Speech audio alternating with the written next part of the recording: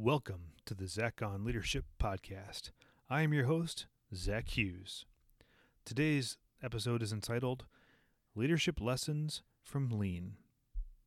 I had a fantastic opportunity this week to participate in the Lean Executive Leadership Institute through the University of Kentucky College of Engineering. For those of you who aren't familiar with Lean is an organizational philosophy born out of the Toyota production system, which was first developed by Taiichi Ohno in the 1950s. Toyota has earned a reputation for operational excellence and has been transparent about their secret to success for generations. Why Kentucky? Well, firstly, it's a whole lot closer than Japan. Second, back in 1986, Toyota built its first wholly owned, fully integrated manufacturing facility in North America in Kentucky. Today, it's Toyota's largest manufacturing facility in the world, producing over 2,000 cars per day. I had the opportunity to learn about Lean from retired Toyota executives who were among the first leaders in North America to experience Lean.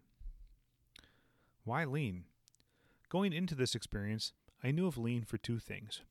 First, it's an excellent way to do process improvement. Second, I knew that Lean was a foundation of agile software development and DevOps. I've been studying and implementing those practices within my teams for decades, but up until recently, I hadn't studied the Lean roots directly. I could use the rest of this podcast episode to teach you all about Lean and explain my personal learnings and applications, but instead, I'd like to keep it brief and focus on just a few important aspects. Surprised by Lean. I knew that Lean was a great way to pursue operational excellence and continuous improvement. I wrongly assumed that this outcome was achieved exclusively through the use of tools, methodologies, and management techniques. Management methodologies are good. However, if you've been listening to this podcast for any length of time, you know that this is Zach on Leadership, not Zach on Management. While interrelated, I view management and leadership as two different aspects of the job. I tend to focus on developing my skills and writing this podcast on the latter. I was surprised to learn how much Lean is about leadership. What Lean is not. When I picture a manufacturing environment in my mind, I think of management doing all of the thinking and labor doing all of the doing. Management writes the procedures and labor follows the procedures. That's not how it works with Lean. Lean isn't a management practice, it's an everyone practice. Management cannot implement Lean onto the employees.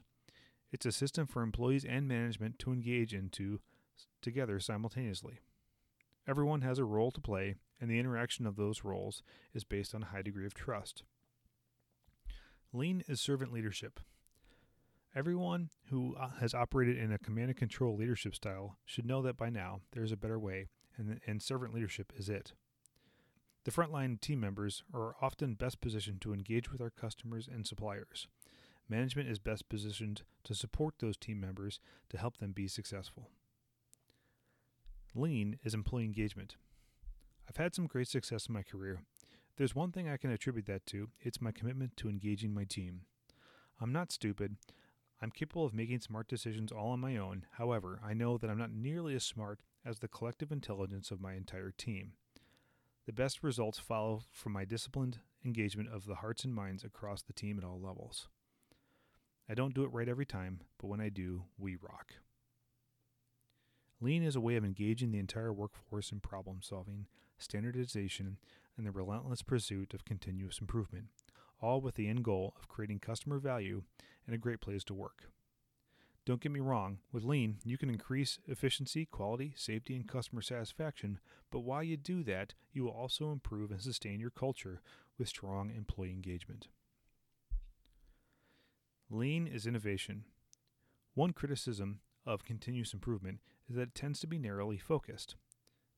Decades ago, some were busy improving the quality, efficiency, and customer satisfaction of typewriters. While that effort benefited some and certainly engaged the typewriter makers and users of the time, it all became irrelevant with the innovation of the personal computer. With changes in technologies, some companies come and go, but it doesn't have to be that way. Companies can reinvent themselves and enjoy breakthrough leaps in capability and performance. Lean provides a pathway for that as well. In Lean, employees solve problems, middle management solves problems, and upper management solves problems. They all have different scope, scale, and timelines. Lean provides a framework for problem solving with the right people in the right way. If all parties engage effectively in the problem-solving process, then not only do you have a well-run shop, you also make the big innovative leaps that keep the entire organization relevant and leading in the marketplace. Lean is more than I thought. I thoroughly enjoyed the educational journey of learning Lean. Now, of course, comes the hard part of putting this education into practice. I expected to get a management toolkit for continuous improvement. I learned that and a whole lot more. Leading with Lean means building trust as a servant leader, engaging team members to establish a great place to work, and bringing a spirit of innovation so we can tackle the biggest problems we face. Some of this we do well today, but all of it we can do better. I'm looking forward to working on this with my team. That's all for this week's episode of Zach on Leadership. Thanks for listening.